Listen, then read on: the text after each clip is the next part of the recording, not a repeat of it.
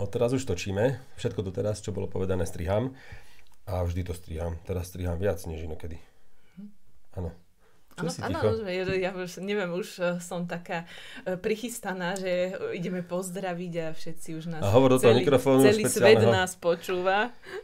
Sme v špeciálnom... A dúfam, že nás bude počuť. Áno, sme v špeciálnom režime. Vítajte pri digitálkach, tento raz asi pri slobodnom novembrovom podcaste, že áno, 17. november je teraz.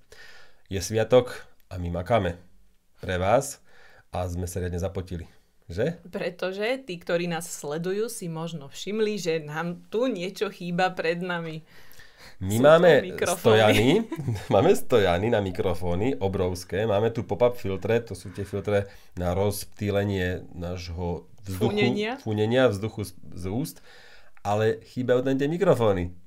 A my tam máme klopové mikrofóniky, pretože Apple urobil v iOS 16, respektíve iOS 16.1 veľkú zmenu a nepodporuje napríklad v aplikácii Filmic Pro alebo aj iných externých aplikáciách podporu externých mikrofónov. No a my tu máme mixážny pult od Yamahy za 300 eur, stojan, mikrofóny 150 eur každý, káble, neviem čo všetko, redukcie a nič z toho zrazu nefunguje. A paradoxné je, že začalo to tým, že som zistil, že tam nemám jednu redukciu. Tak som si myslel, že niekto niečo tu šteloval, niečo ukradol, niečo zobral, proste z nejakého dôvodu. Chýbala jedna redukcia, ktorá na tom kábli vždy bola pripojená a zrazu nie je tu. Tak sme hľadali chybu najprv v tom nastavení toho mixpultu, potom, že ten kábel sa možno zničil alebo dačo a stále to na jednom iPhone nešlo. A skúsili sme druhý iPhone, tretí, nič nešlo. Aj redukcie dokonca, ja som dala ešte aj svoju, čo som našla tu v kabelke a všetko možno sme skúsili a potom sme dali do Google, či náhodou nie je problém inde a naozaj je. Takže Apple urobil zvláštnu zmenu a všetci tvorcovia YouTube obsahu alebo video obsahu, ktorí používali externé mikrofóny priamo do iPhoneu, že to točili iPhonemi, tak vlastne boli úplne odpísaní. Nemyslím si, že Apple spravil zmenu, on spravil nechtiac chybu, alebo teda tak, vieš to asi. Ty tomu tak veríš? Tak dúfam, že to nespravil na schvál pre pána, veď ale neopravili to doteraz. No nie. Tak čakáme na opravu a zatiaľ budeme teda točiť ako pred 2 rokmi, teda cez klopové mikrofóny Rode plus 5-metrová redukcia plus zmiešavač. Z 2 mikrofónov sme v jednom zmiešavači. Nevieme robiť tým pádom rozhovory, lebo keď tu bude tretí host, tak nemáme šancu, ten zmiešavač je iba na 2. A potom to ide cez redukciu do iPhoneu 13 mini, ktorý máme od Telekomu, ďakujeme. A ide to asi, zvuk bude predpokladám horší než inokedy, tak napíšte a tolerujte. Tak, dnes to bude zvukovo trošku slabšie, avšak obsahovo výživnejšie.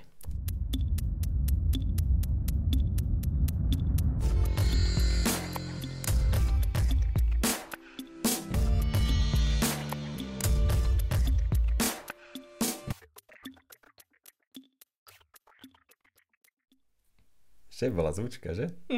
Perfektne. Dobre som to uviedla, hej? Teda. Úplne perfektne.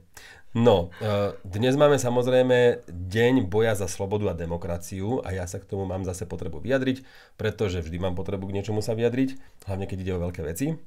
A tak si pripomíname si dnes teda uzatvorenie českých vysokých škôl nacistami v roku 1939.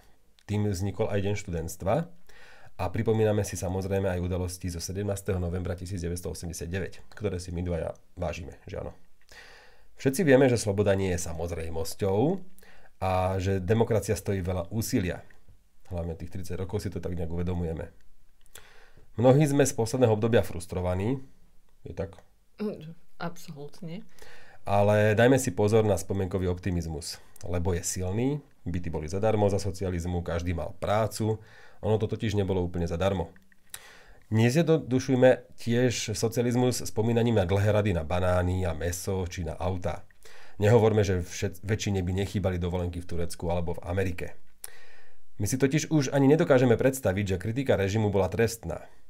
Dnes ľudia na Facebooku aj rôznych mítingoch hulákajú, ako sa majú zlé, pričom ide väčšinou o frustrovaných jedincov, ktorí sa ani pri 6% nezamestnanosti nie sú schopní nájsť prácu, nemajú partnerov, nedokážu rešpektovať názory iných, nedokážu si priznať chybu a za všetko zlé vinia ostatných. A neuvedomujú si, že práve vďaka novembru 89 môžu slobodne hovoriť, čo sa im zachce, ak tým neubližujú iným. Už si ani nedokážeme predstaviť, Že by sa nedalo ísť na dovolenku k moru za cenu dovolenky v Tatrách. Mnohí si už nedokážeme predstaviť, že sa nedalo ísť na bicykli 10 km od domu cez 2 cyklomosty do Rakúska. Už si nedokážeme predstaviť svet bez otvorenej komunikácie, bez obáv, že vás niekto počúva, odpočúva alebo sleduje. Už si nedokážeme predstaviť žiť v neslobodnom svete s jednou jedinou politickou stranou vo voľbách, s povinnými vlajočkami na 1. mája, so šepkanými vtipmi o Gustavovi Husákovi a agentom spolupracujúcim s tajnou bezpečnosťou v každom vchode. A nie, nebola to sranda. Nezatvárajme si oči pred politickými väzňami, pred zatváraním ľudí za názory, pred vydieraním, že vaše deti nepôjdu na strednú školu, pred strieľaním ľudí na hraniciach. Vážme si, čo pre nás naši rodičia vytrpeli a aj vybojovali. Je to veľká vec. Aj tento podcast je úplne slobodný a vy ho môžete slobodne počúvať. Aj naše recenzie nikto necenzuruje, všetci počúvame necenzurovanú hudbu, sledujeme spravodajstvo, ktoré je nám bližšie, pozeráme slobodné filmy, ktoré hodnotíme my všetci na ČSFD alebo IMDb. Reštaurácie hodnotíme my všetci, na Google Maps napríklad. A keď vás naštve nejaký e-shop, tak mu dáte recenziu na Heureke. Slobodne. A je to naozaj úžasné. Tak si to prosím vážme a neberme to ako samozrejmosť. Každý deň sa presviečam, že sme stále kúsok od totality. Kúsok od toho, že nám všetkým skupina frustrovaných ľudí bude opäť rozkazovať, akú stranu máme voliť, aké farby sú tie správne, aká sexuálna orientácia či vierovyznanie sú jediné akceptované, koho si môžeme zvoliť za životného partnera a koho nie. A to len preto, lebo istá skupina netolerantných jedincov potrebuje kompenzovať svoje chyby hľadaním spoločných nepriateľov. Nedajme sa nimi zlákať. Buďme dobrými ľuďmi, ktorí prajú šikovným ľuďom úspech. Dôverujme lekárom, že nás chcú liečiť. Dôverujme vodičom autobusov, že nás chcú doviesť do cieľa. Dôverujme politikom, že chcú robiť politiku. Nie všetci. O tom je presne tá demokracia. Bez dôvery v ostatných sa však ďalej nepohneme. Ja by som v živote v recenzii nezatajil nedostatok mobilu, ktorý som si všimol a nám dôverujete, že? Tak sa všetci snažme nehľadať stále nejakých nepriateľov, neverme politikom, ktorí stále niečím strašia, ignorujme ľudí, ktorí neponúkajú riešenia, ale iba vyvolávajú konflikty. Vždy majme dobré úmysly a verme, že ich má aj väčšina ľudí okolo nás. Nerezignujme na slušnosť, vážme si šikovných ľudí, je ich stále dosť. My sa ich len učme, hlavne vo verejnom živote, rozpoznávať. Tak. No, ale samozrejme, toto sú digitálky a musíme nadviazať na ten 89. rok aj technologicky. A tak sme začali zisťovať, z čoho mohli ľudia v slobodnom svete v roku 1989 telefonovať. Bola riadna šupa. To bola, máme to tu aj na monitore medzi nami. Pretože u nás sa ešte telefonovať samozrejme takýmto mobilom nedalo. Na NMT sieť na prvú sme si 2 roky museli počkať a ono to ešte trvalo dlhšie, než vybudovali po celom Československu vtedy, myslím, že Eurotel. Ale inde už mohli vlastniť Motorola Microtac. Neviem, či to je Micro TAC, ako TAC veľkým, alebo Microtac. Keď bol aj Dynatac, tak asi tak. Našiel som ju na zaujímavom webe mobilephonemuseum.com, veľmi pekný web s telefónmi, ktoré poznáme z minulosti. Tento konkrétne vraj mal 270 gramov podľa toho webu, inde sa písalo... To by Ríšo v živote nechcel. Presne, inak teraz sa k tej hranici bez problémov blížime aj tou tvojou opachou. Dokáže toho trošku viac. Je tu 13 Pro Max, keby niekto teda nevedel, o čom je reč. Ťažký asi 240 gramov, 242 myslím. Nie je to nejako 220? Myslíš toto? No, skús zistiť a povieš mi. Teraz internet. Ty si bez internetu? Mm-hmm. No, akože mám ho na Ty druhom si v tom 89. Jaj, tak áno, dokážeš... Nie na druhom telefóne, len tu už mám otvorené poznámky, lebo som to mala predtým Ja ti to nájdem, keď budeš mať tému. Potom si to upresníme, ale 350 gramov z nejakého iného zdroja, 270 gramov v tomto zdroji. Boli tam 2 baterky, z jednou to vydržalo 45 minút hovoru, s druhou 2 hodiny, s tou väčšou, alebo 24 hodín standby režim. Veľkou vecou bol hovor na 911 na tiesňovú linku aj v zamknutom stave, to som sa tu dočítal, a malo to pamäť na 99 čísel, po 32 znakov. A keď si ich mal viac, tak čo to už len v hlave držať, hej? Alebo v poznámkovom bloku. Presne. No pre mňa samozrejme krásny kúsok, veľmi pekný telefón. Bol to prvý flip phone, to znamená sa vyklápala nejaká časť s mikrofónom, pod ktorou bola klávesnica. Môžeme tu ukázať ešte ďalšiu fotku. Aj antenka samozrejme tam bola.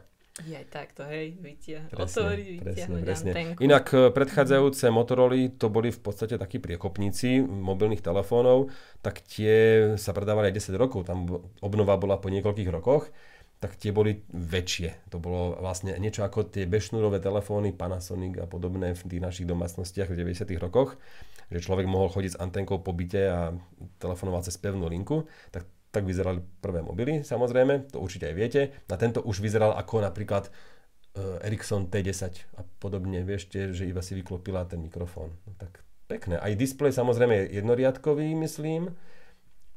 Kokos nádhera. Čo si ty o tom myslíš? Tak nezažila som to ako v priamom prenose, to nepoužívala som aké máš taký pocity, telefón. Áno, keď vidíš takúto... Vieš, je to trošku také retro, no veď čo poviem, čo iné mám povedať, ale tak na tú dobu to musela byť jednoducho pecka, toto keď mal niekto, tak to bol status, to nie, že dneska, dobre, iPhone status, hej, to má každý druhý, ale no toto bol, že kto mal takýto telefón. Dobre, ty ideš cez pocity ostatných, ale čo si ty povieš, keď vidíš takýto plastový starý telefón a máš v ruke, kam to dnes prišlo? No veď kam sme sa posunuli, predsa, veď ten vývoj, všetko, ako neviem, ja mám pocit, že ma chceš niekde nasmerovať. Či máš nejaké zimomriavky, alebo si povieš fuj, vieš, alebo či to... Jo, to nie, to berem normálne, ako, že to je kus histórie v pohode. Jasne, posunuli sme sa niekde a to je super. Tak vyzerá to vzrušujúco, hej, neviem.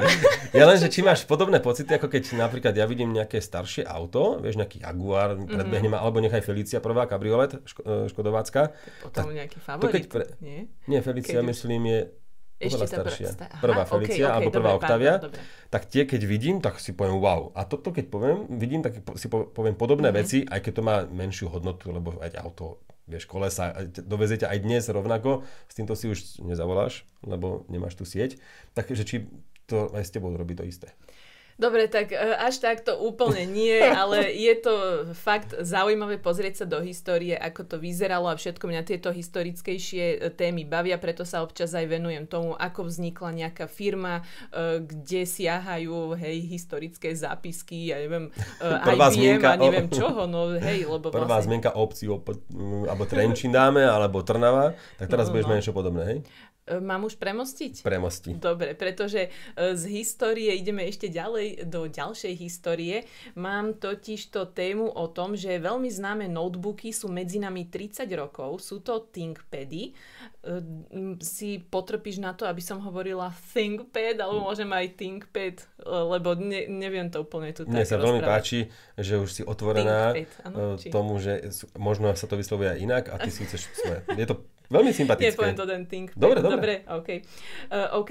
Tak ako pravdepodobne viete, tak ThinkPady aktuálne patria pod spoločnosť Lenovo, avšak nie vždy tomu tak bolo, pretože ThinkPady začali pod, vieš, akou spoločnosťou? IBM? Presne tak. A inak to som ešte povedala na začiatku, totiž to aj IBM je firma, ktorá začínala ako oficiálne až 1900, teraz netuším 11, ale také ešte staršie, jej také pradávnejšie korene tých zakladateľov sú až 1888, že dokonca vyrobili nejaké tie prvé dierkovacie. A už to malo názov IBM, hej? Nie, aj IBM sa najskôr volalo CRT, tuším, to boli nejaké tie machines, nie, Jeminačko.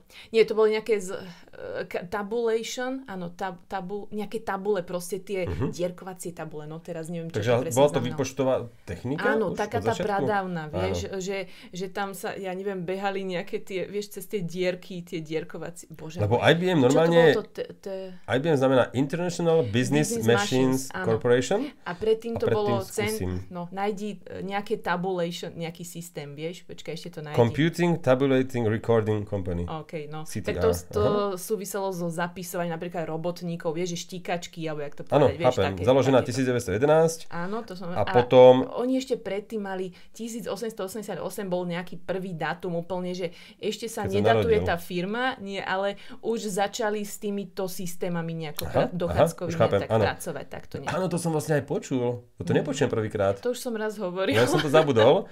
A v roku teda 1911 vzniklo tá prvá, áno. A 24 sa premenovali. Teda CRT. Áno, CTR. Computation. Nie, Computing, Tabulating, Recording Company.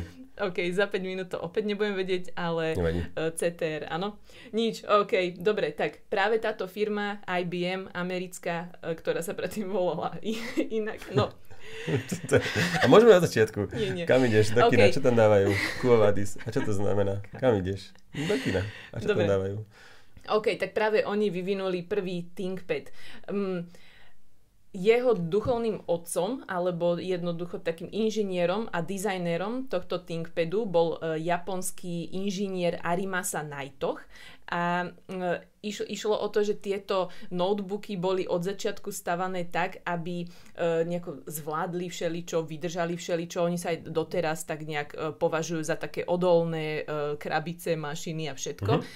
Boli inšpirované takým bento boxom, to je taký japonský výraz, alebo japonská vec. Sú to také organizéry na jedlo, dá sa povedať, že nejaké obedáre, také, že tam máš nejaké priehradky a všetko. A keď som videla teda tie prvé ThinkPady, tak oni naozaj vyzerali také presne, takéto hranaté a zvláštne skrátka také krabičky. Ale z môjho pohľadu opäť, ako tá Motorola Microtak, áno. Veľmi sympatické. Mne sa vždy páčili, ešte aj tie staré hranaté, áno. Ináč, ja som mal v roku 2001 alebo 2 som si kúpil niekoľkoročný jazdený už ThinkPad. Jazdený. Mám ho doma doteraz, takže možno je z roku 96.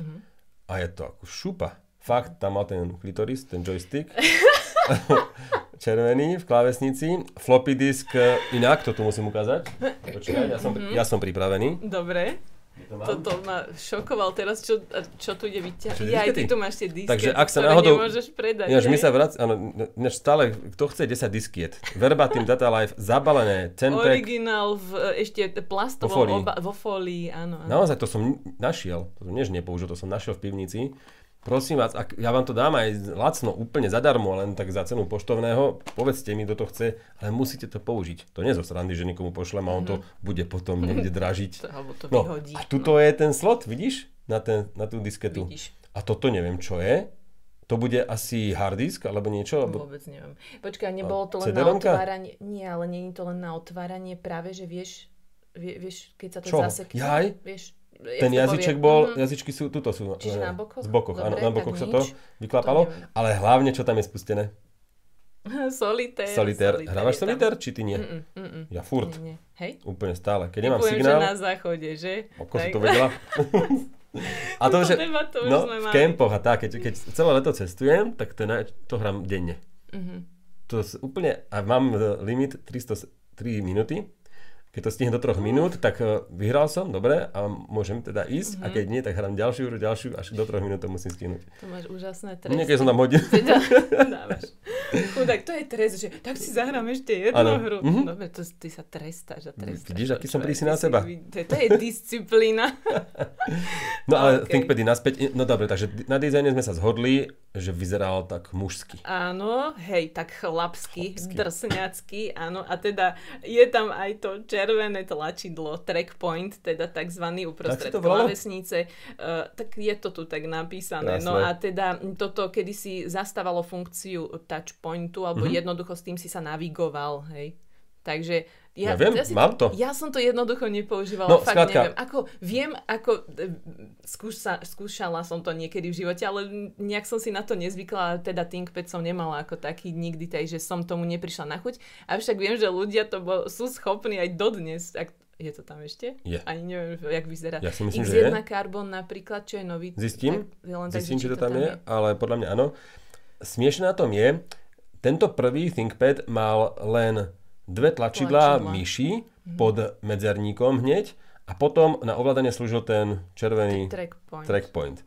A na tom mojom notebooku už vlastne pod týmto, alebo sa to ešte ďalší touchpad s tými 2 tlačidlami duplicitnými. Vieš, že som mal 2-krát. Áno, som si vybral. Áno, toto tam bolo dlho vlastne. Že no to tam bolo úplne, to tam doteraz je. To, že či je to tam doteraz, to sa priznám, že neviem, pretože ja tu mám už potom, že najnovší vlastne, ktorý sa stále nazýva ThinkPad, tak je ten ohybný, vieš, X1 Fold. A tam teda už nie je track point, teda to tlačidlo červené, pretože to už je jeden veľký tablet. To je ten prvý ohybný prvý ohybný notebook.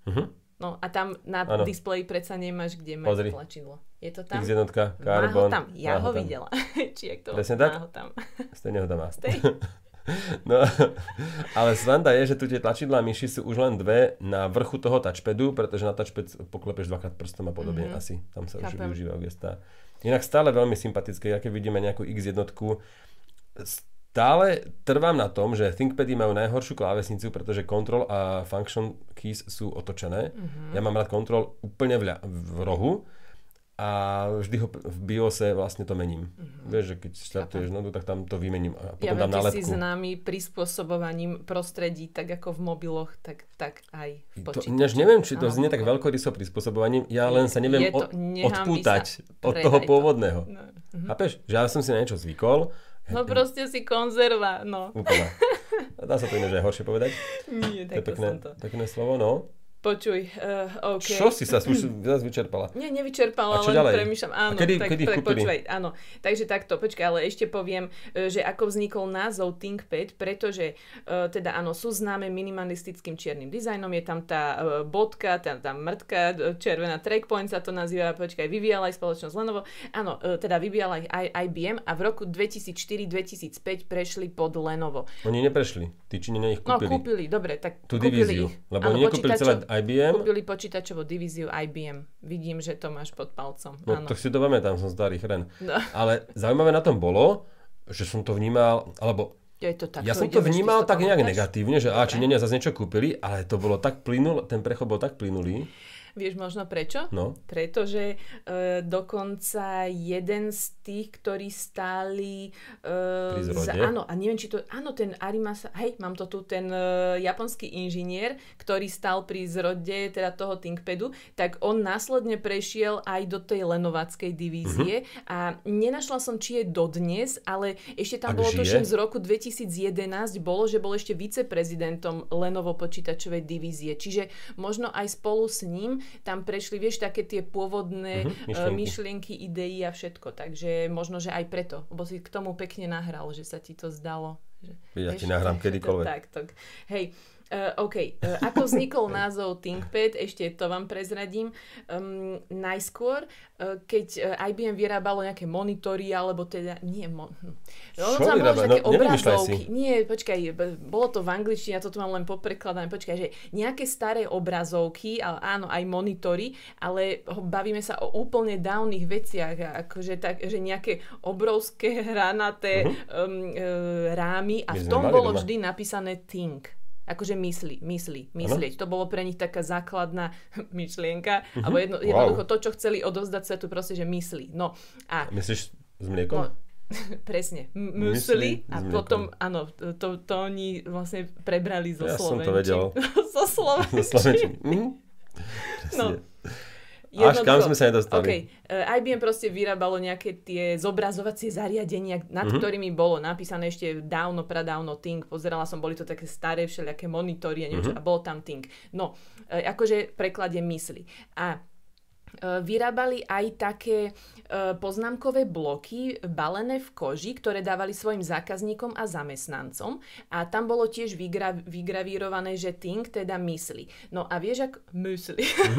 No a vieš, ako sa povie po anglicky zápisník je notepad. No a zatiaľ bolo v tom notepade napísané think, vygravírované v tej koži. No a jeden zo zamestnancov, potom Danny Wainwright, nazval prvý ten počítač ThinkPad lebo sa vlastne on mal blok, tiež, ani nie, že podobal, ale tým, že písal poznámky do bloku v tej firme, to bol Notepad, ale bolo na ňom napísané Think, tak vlastne nazval, že sú to ThinkPady. No, pričom IBM najskôr im sa nepáčilo, lebo nepozdával ten názov ThinkPad, ale on tak veľmi zľudovel a uchytil sa medzi novinármi aj verejnosťou, že normálne potom teda nazvali to nakoniec ThinkPad. Takže môžeš vlastne do počítača alebo notebooku teda písať poznámky, takže asi tak nejak to vlastne celé chceli zaobaliť. Ja tomu všetkému rozumiem. Dobre, ja len tak sa na teba tu úprene pozerám. Vyzerá, že tomu vyzeráš hlúpejšie ako... Ale môže tomu nikto nerozumieť? Nie, Ríšik je úplne... Pozrite, čo tu on dnes toto stvoril, toto audio nastavenie, aby sme vôbec mohli natáčať. My ešte nevieme, či to funguje. Jaj, nevieme? Dobre, tak uvidíme. Ja sa tu ešte hodinu sa ešte budeme rozprávať. OK, takto. Už len to rýchlo zhrniem, áno, potom prešli do toho Lenova, avšak aj Lenovo je známe veľmi veľa rôznymi inováciami, oni furt robia, furt dáco, vieš, od tých Lenovo Yoga Tab, inak jogy teraz mali 10 rokov, ak sa nemýlim, takže aj to sú také inovatívne zariadenia, čiže dá sa povedať, že v tom dobre našľapnutom ThinkPade, ktorý inak mal pôvodne konkurovať, alebo že jeho počiatočná myšlienka bola, že nech konkurujú Toshibe a Compaqu, čo boli vtedy také svojho času jednoducho notebooky, ktoré akože vo svete prerážali, tak teda ThinkPad bol tiež taká odpoveď od IBM. No a teda aj pod Lenovom potom prinášali rôzne inovácie. No a ešte tu mám len také zaujímavosti, že aké inovácie ThinkPad priniesol a v čom bol prvý. Takže ikonické červené tlačidlo, teda proste takýto ten nejaký trackpoint. Bol to zároveň prvý notebook, ktorý letel do vesmíru z NASA už rok po jeho uvedení na trh. Na vesmírnych staniciach ho nájdete dodnes. Pozerala som na Google fotky NASA, normálne to tam mali rozložené ThinkPady a tak vo vesmíre na stanici vesmírnej, hej, ISS. Tiež bol prvý v tom, že mal farebný TFT display, ako prvý mal zabudovaný CD-ROM, zabudovaný DVD-ROM, to napísali v tlačovej správe. Priznám sa, že som toto neoverovala, ale tak keď napíšu, že to mal prvý ThinkPad, tak snaď hej. Nie prvý, ale že prvá CD-romka bola v ThinkPadu. Asi prvý notebook s ThinkPadom. Takto by som to ja brala. Lebo nie. V čom bol ThinkPad prvý? Prvý notebook s CD-rom alebo s DVD-rom, myslíš? Prvý notebook, ktorý mal zabudovaný CD-rom. Áno. Tak, áno. Nejaký, alebo DVD-rom. Áno, nejaký ThinkPad. Nie je prvý, ale... Áno, nejaký prvý ThinkPad bol prvý. Ty kokšo, to bolo taká to ešte Mária Terezia by akože potom poškulovala. Ale nie, dobre, hej, už ťa chápem. Nie prvý... ThinkPad mal CD-romku, ale prvý notebook s CD-romkou mal označenie ThinkPad. Že toto vymenovávam prvenstva, ktoré ThinkPad ako séria alebo línia má, áno. Potom ešte mali, ako prvý mali integrovanú Wi-Fi, zabudované hardwareové zabezpečenie a čítačku otlačkov prstov. Tým inak to si mal taký pásik tam bol, tam si tak posunul ten prst. Vždy som to vypínal. Okay. Sa nedalo používať. Zároveň boli, ako prvý ThinkPad mal prvú mobilnú pracovnú stanicu s 2 obrazovkami. OK, nejaký externý displej, alebo jak si to mám predstaviť. Najľahší plne funkčný 13-palcový notebook na svete, najľahší plne funkčný 14-palcový notebook na svete. A ešte to je, že prvý notebook so skladacím displejom na svete. To sú práve tie posledné X1 Fold sa nazývajú. Také tie veľké displeje, 16-palcový tuším. Neviem isto. A ich tak zaklapneš do seba. A teraz už je teda druhá generácia. OK. Design sa menil, tak však pre nich bolo hlavné, že design už bol aj taký ikonický, dá sa povedať. Ľudia si to nejak obľúbili, tie čierne hranáče. Aj keď už ten X1 Carbon, ten už vyzerá inak, samozrejme, ale predsa len mne sa stále páčia tie klasické. Aj tie materiály sú pekné, drsné, matné. Vieš prečo? Že je to také rozpoznateľné. Mne sa páči toto asi celkom na nich. OK. A to je asi všetko z tej histórie. No nič. Takže vyvíjajú sa dodnes a uvidíme, kde pôjdu. Neviem, ako premostím z toho ThinkPadu na to, čo... Nemusíme premostiť. Poď k ďalšej téme. Ďalšia téma je ospravedlnenie, pretože som v recenzii aj v digitálkach hovoril o nejakom núdzovom volaní cez satelit. iPhony nové, 14. A to plusko, keď som to minule ukazoval, že v štátoch a v Kanade vôbec nie. To nie je hovor vôbec. To je iba súradnica? Nie. SMS-ka? Je to... Čo to je? Emergency SOS via satellite, to je textový... Ani neviem, ako to nazvať. Ježiš, no, skrátka...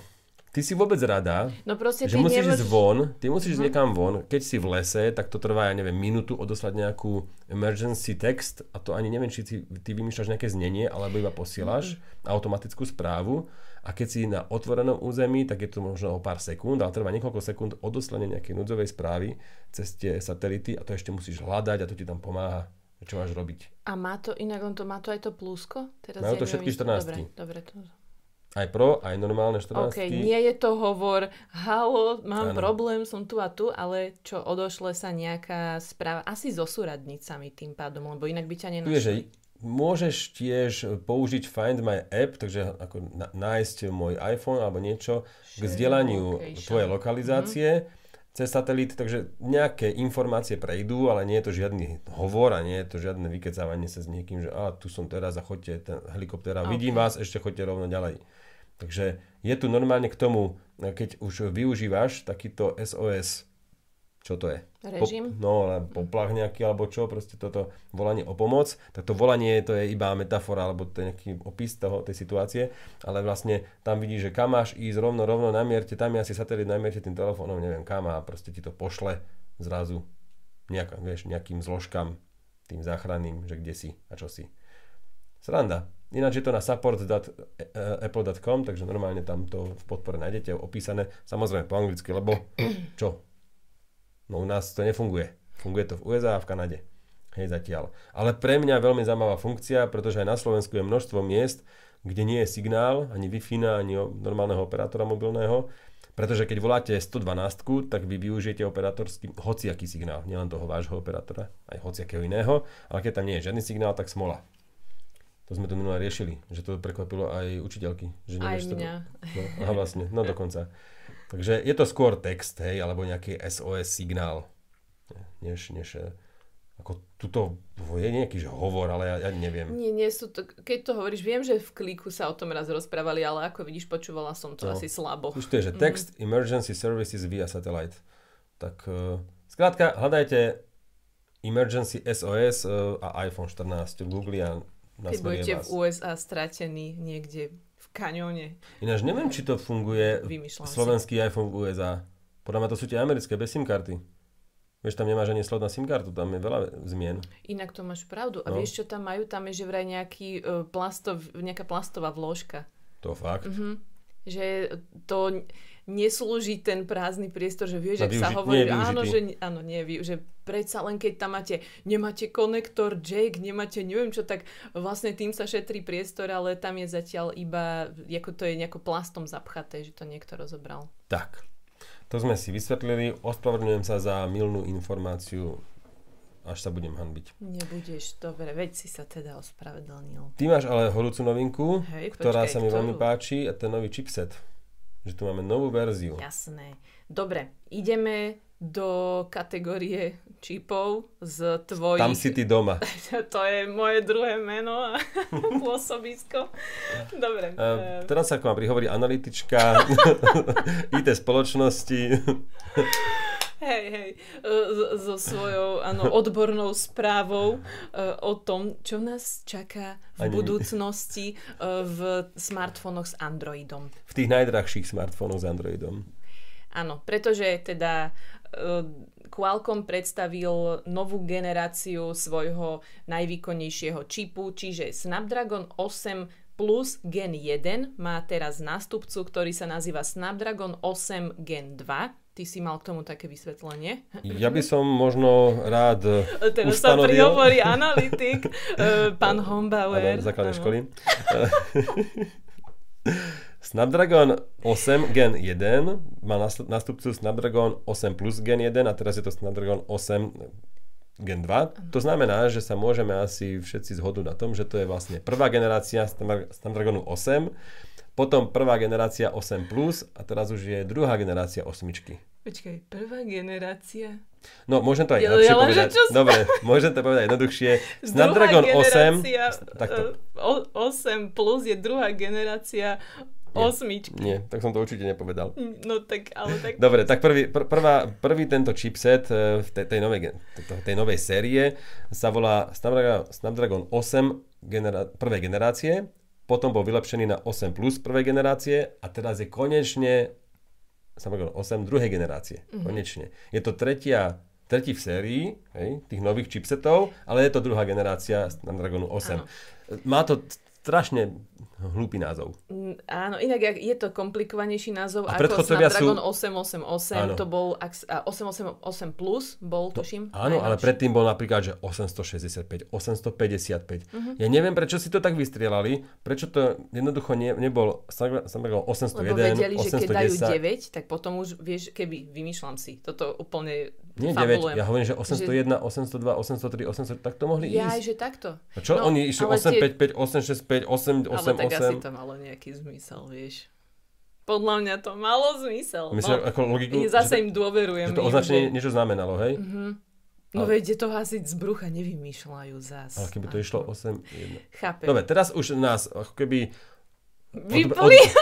Odbremenili. Tí, ktorí sa chceli niečo dozvedieť, nás vypli a skrátka, Qualcomm nás odbremenil od tých ďalších zbytočností a presne je to 8-čkový chipset a teraz už druhej generácie.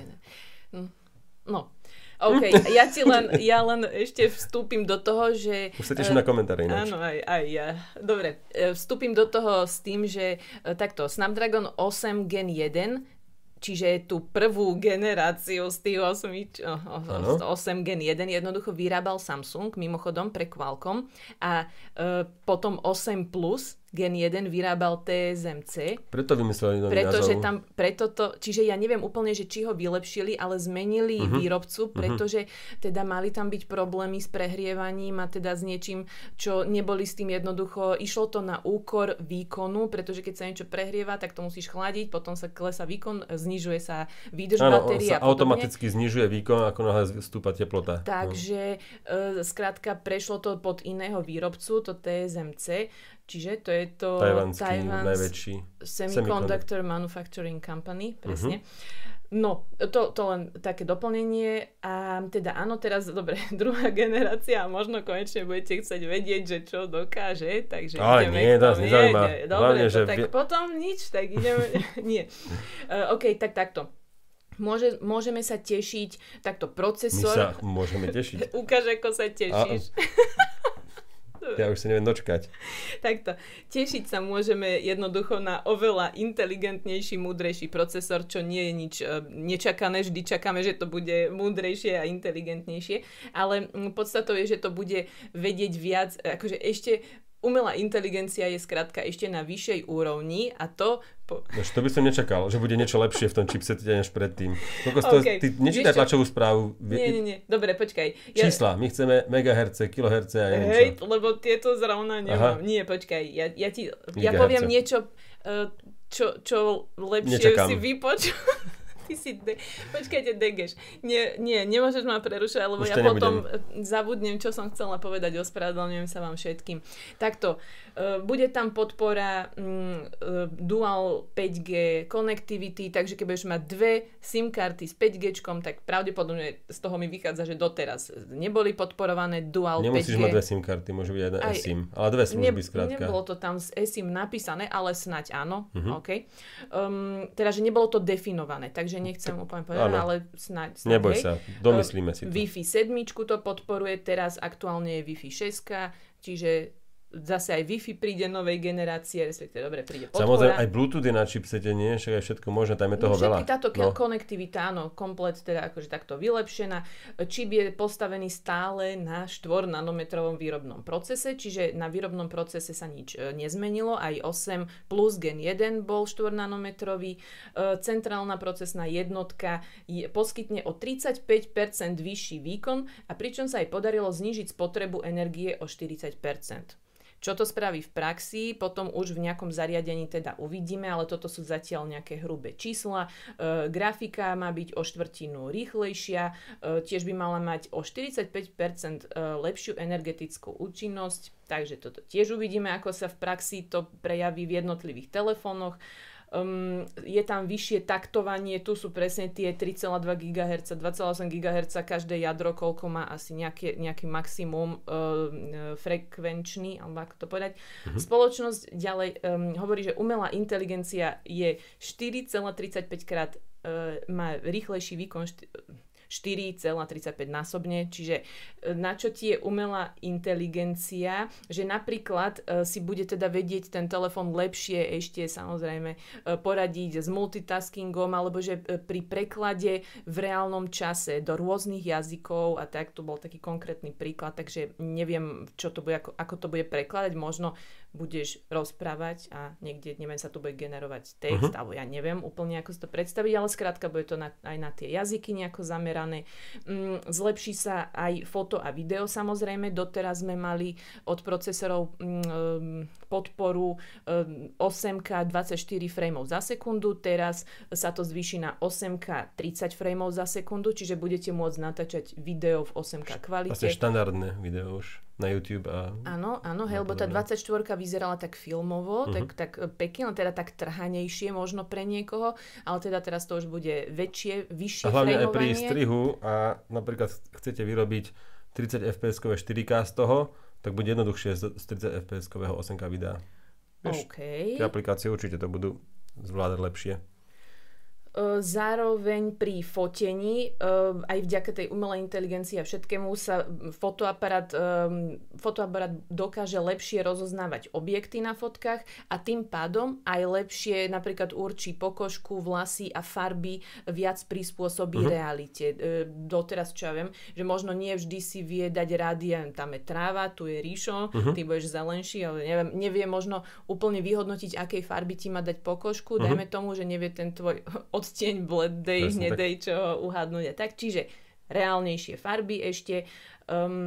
A ešte 8 Gen 2 je nachystaný podporovať nové obrazové snímače od firiem Sony a Samsung a v podstate to sú možno aj všetky, ktoré vlastne vo fotoaparátoch v smartfónoch máme, pretože snímače, áno, hej, vlastne. Lebo však čínske sú, tí lacných sú. Áno, okay. Ale v tých najkvalitnejších telefónoch väčšinou máte buď od Sony snímač, alebo od Samsungu. Takže OK. A ešte takto zaujímavosťou je, že Qualcomm vždy uvádza aj zoznam partnerov, ktorí s ním idú alebo budú zdieľať tento procesor. Nazýva sa to teda tak, že zoznam partnerov. Čiže sú to firmy, ktoré si adoptujú tento čip a bolo tam 17 partnerov, vrátane tých najznámejších značiek ako Sony, Motorola, Honor, Oppo, OnePlus, Xiaomi, ZTE a tak ďalej. Avšak nebol tam Samsung. No a teraz to vyvolalo len trochu debaty, že teda či Samsung bude mať len tie svoje Exynosy, alebo čo. Avšak nedáva to celkom zmysel, pretože Qualcomm sa už predtým pochválil, že so Samsungom podpísali dohodu do roku 2030 o zahrnutí čipov Snapdragon do zariadení od Samsungu. Čiže zatiaľ je len trošku otázne, že nechcem tu robiť paniku. Určite teraz ti srdce vynechalo jeden úder. Presne tak, ja už idem objednávať volačo. Áno, že teda čo ten Samsung bude používať. Len je zaujímavé, prečo nie je v tom zozname, len to trochu vyvolalo otázok, len teda špekulácia. Áno, špekulácia, a to my máme radi, my tu konšpirujeme furt, ale nie, ale pritom teda, že ten Qualcomm tak či tak s tým Samsungom niečo podpísal. Len teda zaujímavé, že neboli v tom zozname ešte, no. Dalo by sa špekulovať, čo to všetko mohlo byť. Avšak doplním ťa ešte, že môj obľúbený analytik Ming-Chi Kuo, teraz tentokrát ho tu mám zapísaného, vlastne ešte v júli predpovedal, že Samsung bude vo vlajkových lodiach používať podľa neho len procesory od Qualcommu dokonca. Takže uvidíme. Samsung Galaxy S23, ako by sa zrejme mal nazývať nasledujúci Samsung vlajkový telefón, príde kedy? Už onedlho? 2-3 mesiace? Vraj by mohol prísť aj skôr, ale to sú zase len dohady, ale tak uvidíme. Väčšinou ten február. To sa neoplatí. V januári dáva na trh nič. Volaj do Južnej Korei. Môžu ho predstaviť, ale určite nebudú predávať skôr než vo februári. Len niečo také som tiež čítala, že možno prídu skôr, ako sa čakalo. No tak uvidíme, čo to znamená. Tak ja im poviem, ja im volať. Aj toto tam zahrň, dobre? Takže Tak, OK, tak to bolo tak v skratke. No jednoducho, máme sa v skratke a dlho, nie práve, že neviem, či ste sa vôbec niečo dozvedeli, ale zase má to byť výkonnejšie, má to byť úspornejšie, múdrejšie, podpora lepšie, inak aj priestorové audio bude viacej lepšie podporované. Bude viac priestorové. Presne, dostane viacej miesta. Štvrtý rozmer. Namiesto toho slotu alebo vieš nejakého jacku bude mať miesto audio. Toto dáva zmysel. Aj tak mňa vás trápi, či sú tie repráky, či majú viac miesta, lepšie hrajú a nejaké... Toto je samozrejme v slúchadlách skôr. Priestorové audio v podporovaných slúchadlách, presne takto. Samozrejme. Ešte, že keď otočíš hlavou, tak sa zvuk vlastne to... Čo? Prispôsobí tomu, áno, to my máme v iPhone-och a vypínam to hneď, ak to ma to otravuje. OK, nič. No hlavne sa všetci tešíme na nový chipset a potom sa tešíme na jeho overenie v praxi, či sa neprehrieva, či je lepší než 8 Plusko. Určite si obidvaja myslíme, že to 8 Plusko je namakané a to je len obyčajná evolúcia vlastne, tá druhá generácia tej osmičky. A keď budete potrebovať nový telefón, tak vás to poteší, že tam je zase niečo novšie. Predpokladám. Jopš. No, ja tu mám 2 články zo Živé, ktoré som si cez týždeň uložil. Prvý znie: Slovenská služba na tvorbu faktúr prišla o dáta. 91 000 klientov prosí, aby sa s tým zmierili. Im sa niečo interne pokazilo. Nie je tam žiadny útok inej firmy. Skrátka, firma, ktorú samozrejme vymenujem, pretože to vlastne nemáme sa čoho báť, že áno, tak spravovala normálne tisíce faktúr. To je neuveriteľné. Si predstav, že máš firmu a spravuje ti faktúry táto druhá firma, hej, outsourcing normálny. Je to firma faktury.online.com. No a oni zrazu, ty si ideš do systému a nič nemáš tam, nič svoje. A povedia ti smola. Nevieme to obnoviť, nevieme nič. A teraz lakajú ďalšie firmy s nejakou zľavou, že teda, alebo aj tie, ktoré u nich boli, že ostaňte u nás, dáme vám nejakú zľavu a už máme aj zálohy. Že to bol problém, že neboli zálohy? Bola tam jedna a tá sa zrušila. Proste to tam nejak sa pobilo, nejaký kód, on to všetko, proste stratili všetky údaje. Ako neobnoviteľne. Neobnoviteľne. Podľa mňa tam bolo šifrovanie nejaké asi a s tým to súvisí. To je môj dohad, že nemali prístup predsa k tým údajom. Oni sú zašifrované, ale už sa k tomu nevedia nejak dostať. Zaujímavé, neviem, ako sa to vyvíja, ale skrátka oni len povedali: prepáčte, že mi za to stalo sa. No, ale tak to je katastrofa, hej. Však ja mám neviem koľko šanónov za posledných 15 rokov účtovníctva, to je strašne veľa papierov, no a preto používaš takéto služby, aby si nemusel mať papiere, no a teraz zrazu smola. Takže tí, čo majú papiere, tak sú na tom lepšie. Toto je prvá správa a druhá správa, samozrejme, to nie je vlastne zo Živé. Ty vyberáš také pikošky, áno, teda, hej. Ja som si v odlete, alebo vzlete novej rakety Artemis, program z americkej NASA, tak som si ten článok našiel na Čas.sk. No prosím, vidíš to. Tam to bolo napísané najzrozumiteľnejšie. Normálne všetci píšu nejaké žvasty okolo kokos, nevieš a vôbec. No a tam som sa vlastne dočítal, môžeme urobiť reklamu aj týmto. Samozrejme, trošku bulváru, ktorý píše zrozumiteľne, niekedy ma to až prekvapí. Tak NASA začala program Artemis, má vrátiť človeka na mesiac. Sledujte štart rakety Space Launch System. Ide o to, že sa človek chce vrátiť na mesiac. Mesiac má byť odrazovým mostíkom k ďalším planétam. Najčastejšie Marsu. Kúsok k Marsu, hej? No asi tam máš aj nižšiu gravitáciu, teda nie asi. Máš tam nižšiu gravitáciu než u nás. Hovorí sa tak. A chcú tam urobiť nejakú základňu, vieš, pre kozmonautov. No tak samozrejme tieto vesmírne programy zase, no. A môžeme sa vrátiť k tomu, čo som hovoril na začiatku. Budeme to frfať, bože, aká debilina. A tie vesmírne programy pomáhajú aj k životu na našej planéte. Tam ide o objavovanie množstva vecí a nových objavov. Takže normálny človek príčetný asi aj fandí. A tiež keď vidím tú raketu a koľko to je paliva a koľko, vieš, COčka, všetkého vo vzduchu, CO2 a vôbec emisí, tak si povieš, bože, veď my nevieme si upratať vlastnú planetu a už osídlujeme ďalšiu. Ale to je presne od tých menšinách a väčšinách, že je to skupina ľudí, ktorí sa chcú realizovať a chcú prinášať nové objavy a vďaka takýmto programom ich prinášajú. Tak si to vysvetľujem ja. A keď počúvam aj Samuela Kováčika, vedátora, rozprávať o takýchto veciach, tak ti to dáva zmysel. Len keď máš ten povrchný pohľad, že však mne plat už nenarastol 2 roky a ja som nasratý na všetko, tak jasné, že toto ti, no nie, že nič nepovie, tak keď to dobre, ja neviem to úplne vysvetliť, čo asi chcem povedať, ale skrátka, keď si trošku pri zemi, príčetná a zamyslíš sa nad tým, tak zistíš, že to má veľa výhod. Hej, takéto úsilia vedecké. No. A je to zaujímavé sledovať, ako taký kolos ide na obežnú dráhu a naozaj nič sa nepokází, lebo aj teraz bola nejaká porucha v tesnení nejakého palivového systému a museli 40 minút to odložiť. Školník Ríšo tam zabudol niečo primontovať. No, to je ako padol ten Concorde. Jeden z vlastne Concorde lietadla padli, myslím, že 2 alebo 3. A keď bolo už to posledné, to posledné šťastie, tak zastavili ten program celý a že končia. A jedno z toho predsa bolo, že vypadlo nejaké kladivo. Vieš čo, zabudol nejaký technik niekde a ono to vlastne potom vletelo, myslím, že do motora prúdového a myslím, že nevzlietol alebo pri odlete, myslím, že tak to bolo. Že to vlastne bola chyba človeka a nie toho lietadla. No a to vlastne sa tiež môže stať, že nejaký pánko tam zabudne, hever, babo volá čo, tuto francúzák.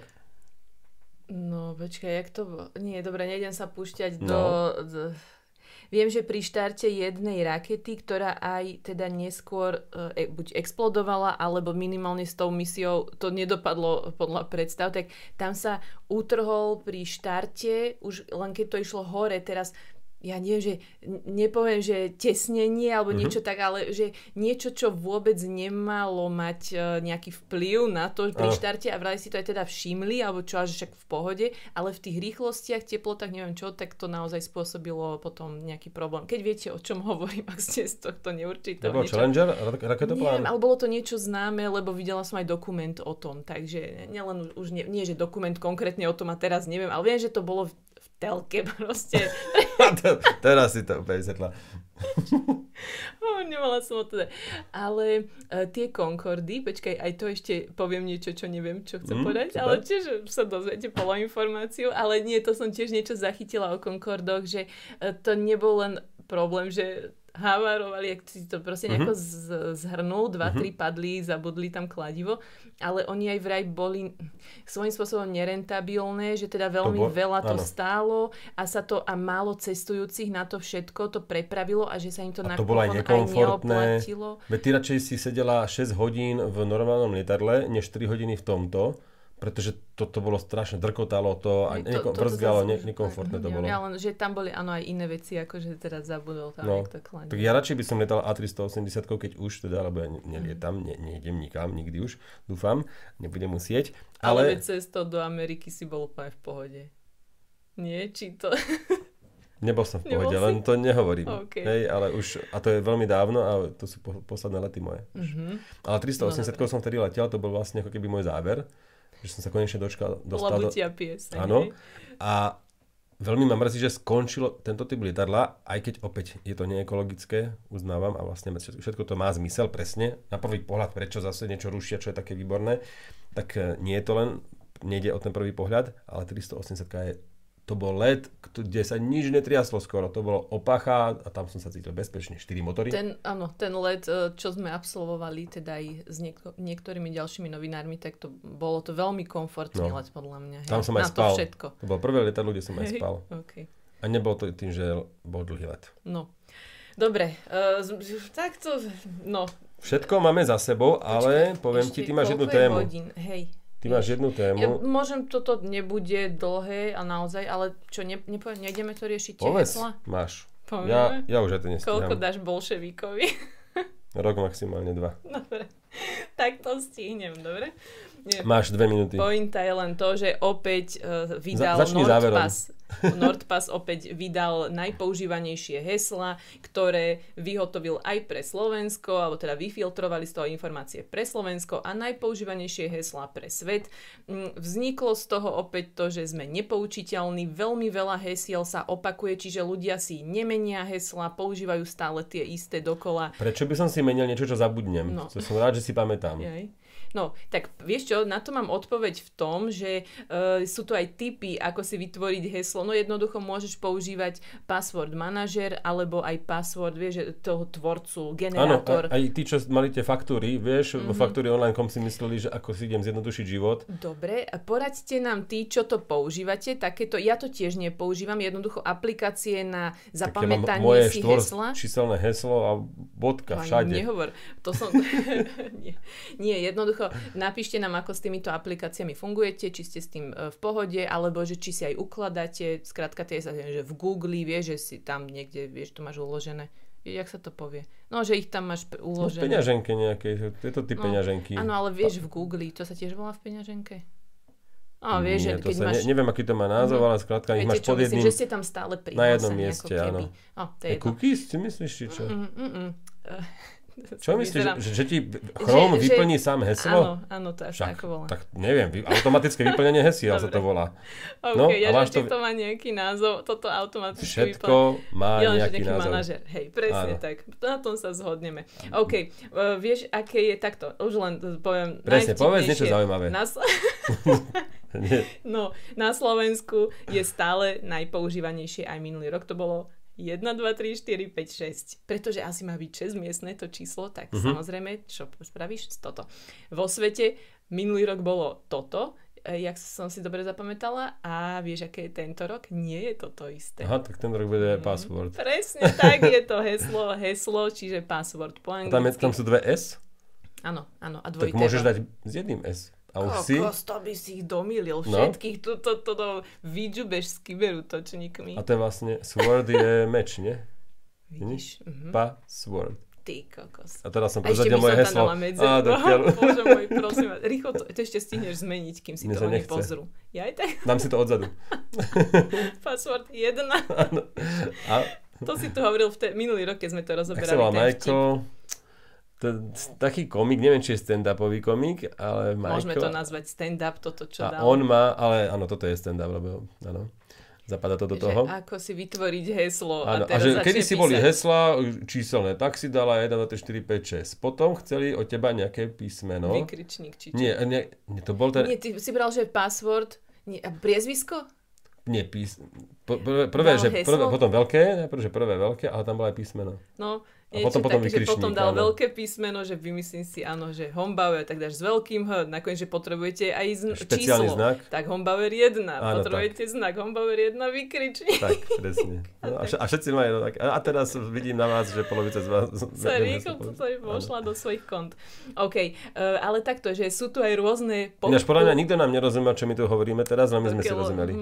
Alebo ešte možno tí, ktorí nás pozorne počúvali. Ako sa volá ten chalan? Počkaj, ja ti len poviem, že mňa naši poslucháči niekedy veľmi prekvapia, pretože oni si naozaj veľakrát pamätajú, čo sme rozoberali buď dávnejšie, alebo si pamätajú, že veď si hovoril, že nemáš rád toto, alebo veď si hovoril, že tento telefón uznávaš. Vieš, že oni sú veľmi pozorní, nepodceňovala by som ich. Ak ste si niekto spomenuli na túto príhodu, čo už sme si to tak mi pohrkútali, tak napíšte.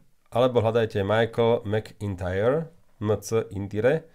You should probably change your password. Je to všade ináč. Je to asi najznámejší jeho stand-up. Dobre. Ja už len poviem, že veľmi používané sú stále heslá v podobe krstných mien a najpoužívanejšie sú Martin, Veronika a Monika, takže to môžete... Fakt? To tu píšu. A v zahraničí Daniel, Thomas, Jordan, Michael, Marina a Jessica. Ale zaujímavosťou je, že do popredia sa aj tlačia rôzne popkultúrne trendy na Slovensku, tak toto nazvali, zase, že heslá ako Adidas alebo Samsung boli veľmi, veľmi používané, takže to je zaujímavé. No. Inak, ako by si povedal heslo číslo, to bolo na 18. No je to mieste? Tokok, ale odzadu. Tak. No, sú tu aj nejaké nadávky ako najpoužívanejšie hesla na Slovensku. 1, 2, 3, 4, 5, 6 prvé, 1, 2, 3, 4, 5, 6, 7, 8 druhé, tretie, 1, 2, 3, 4, 5, 6, 7, 8, 9, vieš, wow. Tak a ako zahraničie nie je úplne iné, tam je prvé password, druhé je 1, 2, 3, 4, 5, 6, to som vymenilo pozície, tretie je tiež presne 7, 8, 9 a potom ešte, že gest, QWERTY, obľúbené stále a tak, no. Krásne, ukáž, že tam je nejaké vtipné? Ani nie, už potom. V tej topke, vieš, že tých top 20... Miláčik. Nie, Prečo niekto dá Miláčik heslo? No a ozaj, keď si povedal Miláčik, tak ešte to, že obľúbené sú aj slová ako mamina alebo maminka, to je jedno z obľúbených hesiel. No, napríklad heslo v znení heslo je až 11. No, pozor. A password na Slovensku je 7. To je zaujímavé. Že? Možno keď, vieš, máš po anglicky nastavenú tú službu, tak ťa to nejak nutí, že tam dáš to, no neviem. A vo svete sú slovné heslá len v top 20 len password, guest a QWERTY a potom ostatné sú len číselné v top 20. A u nás je to tak pol na pol asi, alebo dokonca aj v prospech... My sme kreatívnejší ako zahraničie potom, hej? Áno. Srandem. OK, takto. No, nezabudnite fakt, si... Prečo je viac Martin než 1, 2, 3, 1, 2, 3? Už len dopoviem, neviem, nejdem sa zamýšľať zbytočne, tak už len poviem, že nezabudnite na dvojfaktorovú autentifikáciu, ktorá vám môže veľmi pomôcť. Samozrejme, ak ste terčom nejakého... Dvojfaktorová autentifikácia znamená, že vám príde potom ešte nejaká SMS-ka, alebo e-mail, alebo nejaké iné overenie. Overovacie, nejaké ďalšie kolo, čiže áno, v podobe SMS-ky. Niekto mi teraz rozprával, ako si chcel obnoviť nejaké heslo a nešlo mu to ani za svet. Môže byť, ale takto, že áno, dá sa prelomiť aj dvojfaktorová, čiže dvojúrovňová autentifikácia, alebo teda overenie, ale to už by ste museli byť terčom nejakého buď väčšieho útoku, alebo niečo cielenejšie. Čiže všetko sa dá obísť. Dokonca raz som bola na tlačovej konferencii ESETu, kde ukazovali v priamom nie v priamom prenose, ale ukázali, že ako nahral od nich bezpečnostný technik, že bankový vírus a ten dokonca ogabal aj tú SMS-ku, že ešte vlastne ti zobrali, že sa ti na zlomok sekundy sa tam objavila tá SMS-ka, ale išlo o to, že ty si ju nevidel, ale ona bola odoslaná na ten účet alebo na číslo toho útočníka. Čiže obísť sa dá všetko, len stále je väčšia šanca, že si zachránite ten účet, ak tam ten útočník nezadá nejaké to SMS číslo alebo niečo, čo malo prísť z iného zariadenia alebo z inej ešte nejakej takejto formy. No. Takže asi toľko, že prišiel čas na toto. Avšak ešte aj zo správy vyplýva, že jak som to pochopila, že dochádza menej k tým napadnutiam. Počkaj, len už, či to nepochopíš lepšie ty... Počkaj, tam bolo niečo o hešovaní takzvanom. Prelomenie hesiel je čoraz náročnejšie, avšak to bolo akože dobrá správa, hej? Pretože viac webových stránok aktuálne používa rámec Open Authorization 2.0 a vývojári majú lepšie zručnosti v hešovaní hesiel alebo hashovaní, dobre, neviem, ako sa volá. A je to napísané, že ide o priemyselný štandard navrhnutý tak, aby umožnil webovej stránke či aplikácii pristupovať k zdrojom hostovaným inými webovými aplikáciami v mene používateľa bez toho, aby museli zdieľať svoje heslá. Ak ste si to zapamätali, skvelé, možno niekto tomu aj rozumel. Ja si to neviem úplne predstaviť, ale bola tam aj taká jemná nádej, že zase aj tie stránky alebo nejakí tí ľudia, čo sa o niečo starajú, o tie vaše heslá, jak to nazvať, za tými službami jednoducho, že využívajú niečo, čo vás trošku môže viac ochrániť pred nejakým takým obyčajným útokom. V spoločnosti Faktúry online.com hovoriť. Nezabudnite si inak aj tak nejak pravidelnejšie meniť tie heslá. Zdá sa to ako blbosť, ale minulý rok tu, alebo že blbosť, že zbytočnosť, minulý rok tu bolo to napadnutie Facebooku, môjmu kolegovi ukradli dokonca účet, takže aj na Facebooku, aj na Instagrame, čiže stáva sa. Stáva. Preto mente heslá, používajte poriadne heslá, viacúrovňovú autentifikáciu a zálohujte si veci. Zálohujte si Instagram a Facebook. To nie. Nie, srandem, ale áno, hej. Nie na všetko to platí, ale áno, hej. To bolo na dnes asi všetko, přátelé. Vyčerpali sme sa. Dali. Aj témy, aj seba, či seba nie. Ty nevieš, o čom hovorím, že? Dali, viem. No tak to řekni. Áno, řekni. A to je konec. Přátelé. Majte pekný týždeň, snáď bol zvuk v pohode, ak bol, tak sa vám prihovoríme aj na budúce a ja idem asi hľadať nejaké alternatívne riešenie. Neteší ma to, ale bude to nevyhnutné. Alternatívne weby a riešenia. Hej? Presne. To je také tvoje. Tešíme sa na vaše komentáre. Tešíme sa aj na pribúdajúcich patronov na patreon.com/digitálky. Sú tam nejakí noví veľmi sa z toho tešíme a hovorím, stačí 1 euro mesačne na to, aby ste videli digitálky skôr, aby ste videli všetky moje recenzie skôr o deň, bez reklám a ešte tam robíme nejaké súťaže, aj teraz sme nedávno robili. A teraz ešte ďalšie bude. Áno. A diskusie samozrejme nám chodia do mailu, takže ak tam niečo komentujete, príde nám to a ak vás niečo zaujíma, tak vám aj odpovieme radi. Poradíme. Raz za čas, ale poradíme. Ale chceme a chuť, to je základ. Majte pekný týždeň. Čaute.